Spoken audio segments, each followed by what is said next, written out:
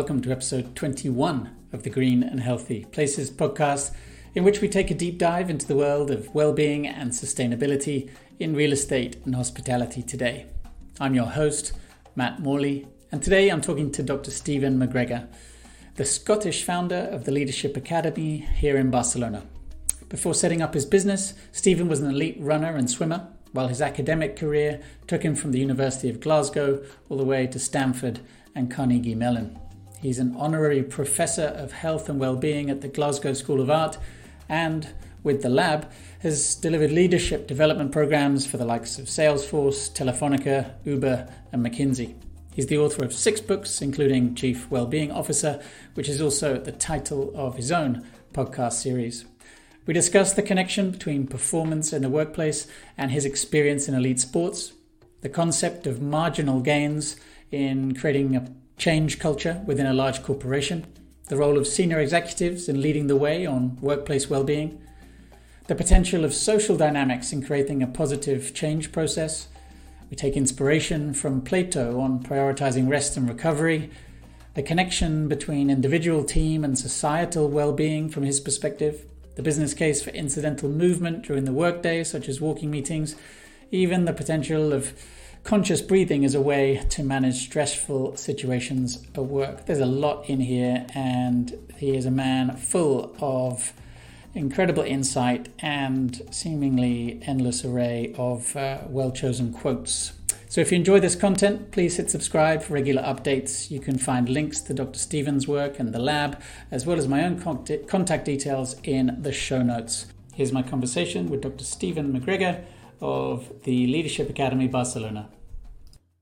Stephen, thanks for joining us. I'm going to jump straight in with a starter for 10 around, one of the things that I found most interesting about going through both of your books over the last couple of weeks in audio format, it has to be said, is this connection, and you'll see why it's interesting to me, but this connection between performance and sport. So performance in the workplace and what you took from your experience in sport. And one of the key concepts that keeps coming up in your thoughts, in your thinking, is this idea of marginal gains. And I think it's so crucial to really understand and appreciate that, because it can feel like creating change in an organization is just an insurmountable mountain. So how do you see applying the concept of marginal gains to wellness in the workplace? Hi, Matt. Pleasure to join you today on the podcast. Yeah, it's an interesting concept. A lot of people who are familiar with the concept in terms of following sport, and particularly cycling and track cycling, where essentially the term came from, are kind of a little bit bored with hearing the term. But I think in business, it's still very much got a lot of potential, a lot of road to run.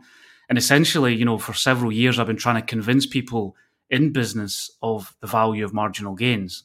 I mean, essentially, the way that we approach change within the workplace is that we have a huge change initiative and we go all out on that project, right? Whatever it may be. And we get everyone involved but we don't tackle it for a sufficient amount of time. And often we get these big change initiatives within the workplace. And this doesn't have to be in the context of well-being at all, but it could be anything to change an organization.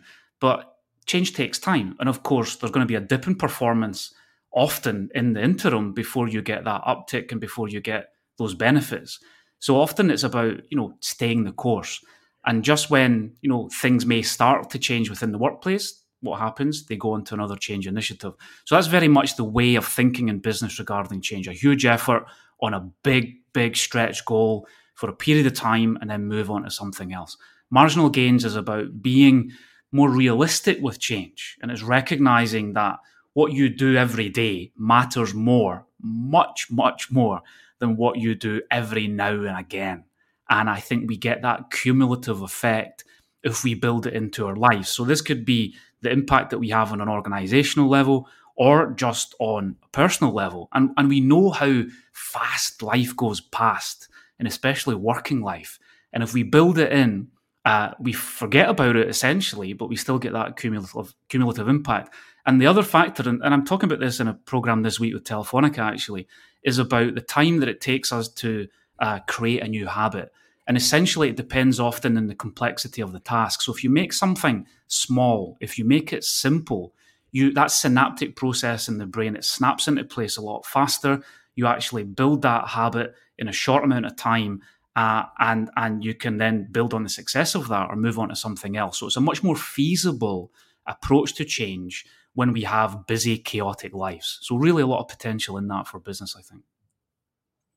And when you're working at an organizational level, there's obviously that dichotomy between individual agency and sort of corporate wide change. How do you think about engaging with a business, whether it's the CEO and it's sort of a one-to-one coaching, or whether it's something like a Telefonica, which is a giant beast of an organization? How do you get into people's heads so that it's something that they can take on and empower them to implement change, rather than it being something that's just sort of delivered at some sort of somewhat abstract corporate level? Yeah, it's a great question, and look, it's not easy, right? Every case and every client, I'm learning something new. I think there's a couple of key factors that I've learned over the years. One is to gain some level of executive sponsorship. So you want to really, convince some senior people within the organization, because what they will do essentially is role model, and that has a massive impact. I mean, regarding well-being, regarding any aspect of a healthier way of working, a more positive culture, we can have policies, we can have different functions such as HR that are actually trying to get people to change their behavior, and maybe they take them on training programs, and that's all very well and good. But then if people see the really senior guys and girls within the company, and they're not following these policies, then they're not going to follow them either, because either that's about thinking about what is the shaping culture within an organization, or maybe they aspire to be them in the future, either within that company or somewhere else. They're going to follow their lead. So I think role modeling, getting some senior buy-in is absolutely critical.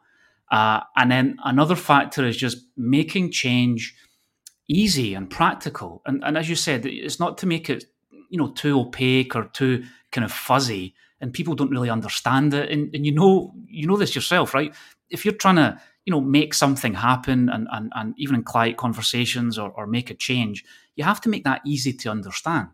And if you're trying to, sell, for want of a better word, the whole idea of a more positive workplace, but you keep it in a very kind of fuzzy, abstract, maybe overly academic, and I'm very conscious of that bias that I have myself at times. But I'm an engineer, right? I have a background in design thinking. Everything's about being practical, pragmatic, usable, accessible, and so that you present the objectives of what you want to do in terms of the context of well-being and a positive working place with something that is, coming back to the marginal gain stuff, easy to do, but it's also highly visible, highly measurable, and there's no excuse for not doing it. And then so you present that simplicity and that accessibility, and once people at all levels of an organization start to do that, and we often work with teams, right? We often work with trying to make teams more high performing, and that becomes sticky, that change. So then other teams see these rituals that these teams are adopting, and they copy them, right? We're social beings, and we copy others, especially when we see things that we think are of value, and look good. Essentially, they're appealing. And I think everything within the space of well-being and a more positive working environment absolutely is appealing. It improves your daily experience of work. Work doesn't have to be about suffering. We can really improve our daily lived experience by making the workplace better, right? So we copy these simple things. People realize the positive impact that has on their own daily lived experience, and that often takes us, further within that overall objective. So I was going to ask whether you rely more on creating a sense of innate interest and desire and willpower within the individual, or whether it's more about creating systems and checks and balances, almost from an engineering perspective, in terms of making sure that certain things get done each day to increase the health and well-being of the workers in an organization. But you've thrown a third element into the mix there, which is social, right? So there's this sort of community aspect to it that in a way circumnavigates that individual agency around willpower or systems? Or are you effectively working with all three? Yeah, no, that's a great question. I mean, those first 2 points, I've I've often reflected on that, and I think that's my background in design. So I'm an engineer, but the focus is design and design thinking. So that essentially gives us those two sides. It gives you the rigor and the process orientation and the checks and balances of engineering, but also gives you the creativity and the chaos and the freedom to find new solutions and to be innovative that comes from design. And the best processes are a mix of both, right? You have to make sure that you're moving forward and you have those checks and balances, but you can't just be copying and pasting the things that you've done before. You need to have that extra element of newness and novelty. So those two elements have always been in my thinking and in my work. And in that social element, yeah, absolutely. I think the key point here, Matt, is that the whole field of well-being, it doesn't exist in isolation. So you never just think about, okay, how can I improve my own well-being? That could be the starting point. It's often the starting point for our journeys with clients. But very quickly, that starts to extend outwards into other people, right? We don't live in bubbles. We have to extent, of course, in the pandemic, right? But, we interact with others, with our families, with teams, with people in our neighborhoods. And so well-being, it necessarily includes elements of well-being for these other people. So, even coming back to a quote I remember in the book from an interview that I did, that if you're not well at home, you can't be well at work. And if you're not well at work, you can't be well at home, fully and to the full potential of being well. And so, individual well-being is often the starting point, but that necessarily has to extend into team and organizational well-being and societal well-being. And we have to think about the values that we are bringing into our daily lives. And I hope that if more and more people think about how they change their approach to a working life, then that will also improve the world around us. The way you've just described it, that really makes it clear how you're able to go and play with the big boys along the lines of Telefonica. I mean, you just can't operate at that scale without the kind of systems approach that you've described. I just wanted to pick up on one thing. Then, it's between us, we're almost taking it for granted that there's this direct link between health and well-being and productivity and performance. But I'm conscious that it's not necessarily as obvious for some people. If someone isn't especially interested in sport or fitness or physical health and activities, then there's clearly a mental barrier to overcome there. Perhaps you could just talk to that idea of, because at some point you're taking time away from the office. It's not about necessarily just putting in more and more hours at your desk to achieve more and to earn more money. Sometimes it's almost countersensical, right? The idea of having to invest more in yourself, perhaps taking time away from you and your computer or you at your desk in order to, for example, go do some exercise at lunchtime, but then to be more productive in the afternoon. Is that sort of the basics of how you try and pitch it to someone who's just not in this space at all? Yeah, absolutely. And over the years, I've had a lot of skeptics who, of course, have gained a great deal of success by just grinding through and doing a ton of hours and just forgetting about every other part of it. Sooner or later, I think there does come a reckoning for that type of approach. And look, it can come very late in life. But burnout is increasing for many people. And the key that I often try and make the argument with and try and convince skeptics is that it's about sustainability, right? It's about, okay, you want to perform, but if you really want to perform in the long term, then you need to take into account these things. Sooner or later, something is going to give. And show the research, right? There's a lot of research out there, and we're still lacking the big picture on a complex systems level. But there are discrete studies which show along so many different dimensions that when you improve your own health and well-being, this improves energy, your ability to inspire others, quality of ideas, creativity, many, many different things. The business case is absolutely there. It's inarguable in all these different dimensions. So it's just trying to get people to get on the journey to making these changes and to convince them that there is this strong business case. I think another key element is to show people, and I'm very conscious of this because of my own background in sport and elite sport, that we can't make it threatening for people, and especially people who have never previously thought about their physical selves, right?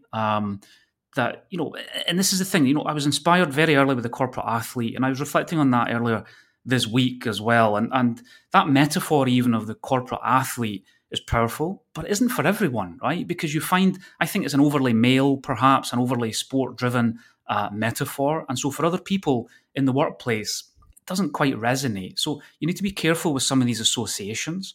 And so for me over the years, the point of departure has been the physical self, but I've tried to present that in a non kind of, threatening way. And one example, right? And I say to people every single time when I'm in a program, I say it's better to sit down less, half an hour every day, than to aspire to run a marathon. The quick wins on your health is much more significant of combating a sedentary daily lifestyle than becoming an Ironman or Ironwoman, right? And this is often the case that we're presented with in corporate life as well. And I always remember a quote from Brendan Foster, the English distance runner, fantastic runner, Olympic athlete. And someone said to him, like, Brendan, how do you feel? You must feel amazing being an Olympian. What does it feel like? And he said, look, I'm just tired. I'm just tired all the time, right? And it's just, we can take things too far.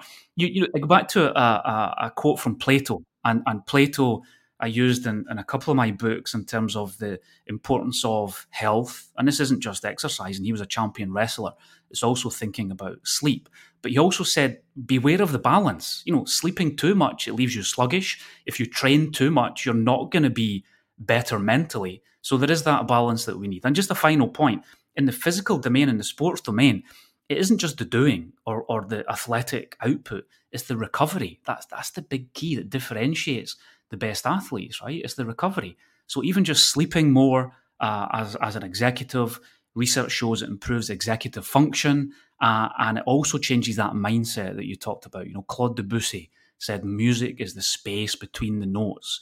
And it's about trying to change that culture in high performers and saying, you've been fantastic so far. If you adopt some of these practices, you're going to take it to another level.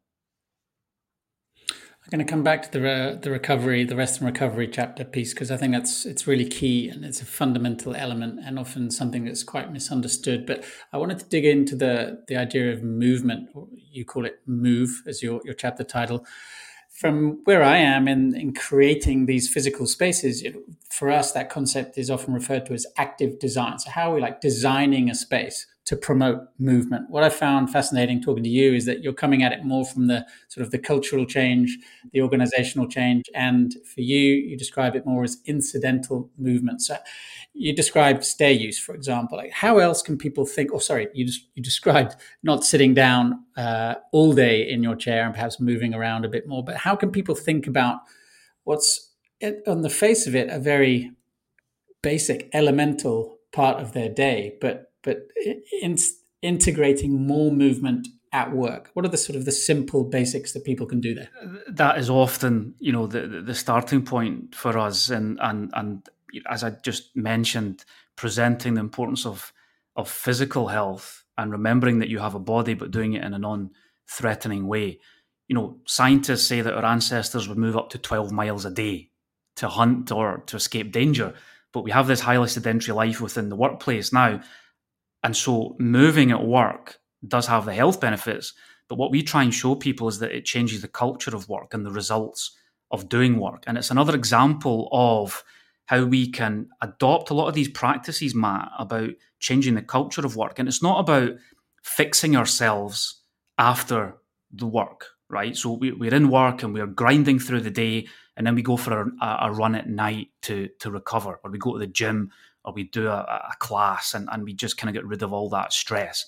What we try and do is to integrate these elements, and as you say, incidental movement within a normal working day. So examples of that, meetings, right? A stand-up meeting. You have the benefit of burning more calories when you stand compared to sitting, but it also means that meetings are much shorter. And of course, part of that whole agile transformation in the workplace, the past several years, stand-ups are a big part of that. A walking meeting. Steve Jobs was a big advocate of a walking meeting. He felt he'd really get to know someone on that walk. He did all of his recruitment on walking meetings. It's just much more enjoyable. And even the kind of seems like a simple thing, but rather than being facing each other across a desk, which is quite an adversarial position, when you go for a walking meeting, you both have the same view. And it may sound insignificant, but I think that really does make a difference in coming towards a shared understanding.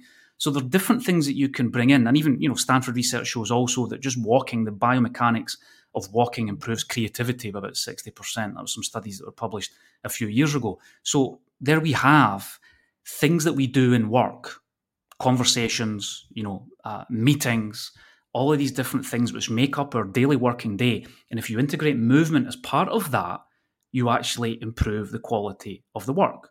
And then, of course, you improve health as well. So you're winning on all factors.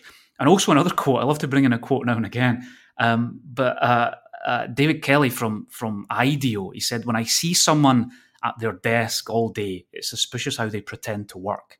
And we still have that mindset. It's a very first industrial revolution mindset, specialization of work. You're at your workstation, and a sign of being productive is that you're at your desk, often with your head down, and you're doing the thing. But nowadays, work is more collaborative. It has to have more energy behind it. And so movement necessarily has to be part of the new way of working. And as we move further into that fourth industrial revolution, desk time shouldn't be about desk time. It's just, get more movement, more walking, less sitting. And that's the basis of a much more positive way of working. So that's sort of almost where I pick it up and say, okay, well then let's look at the floor plan of an office space and how can you create, for example, more collaborative spaces, more deep work spaces, more spaces with standing desks, spaces that are more geared towards sort of sitting down. And that's where the two connect. You can also imagine that you would almost try and encourage senior managers to book those standing meetings, right? To show that it's okay, that it's allowed. You then get into how you could instigate or foster a culture of accepting that rest and recovery is crucial to sustainable performance in the workplace, right? So clearly there must be organizations that you encounter that are still working in that sort of almost, I want to say, macho approach of more is more hours, less rest, stay longer. It's still hugely prevalent in Asia. I know you've done some work in China. You must have been exposed to it firsthand there. When you're thinking about rest and recovery in the workplace, it might not seem the first place to go look for it, but you've mentioned sleep and performance. What other things are you working with? What are your levers there when you're encouraging a more holistic approach to how you can be productive during the workday?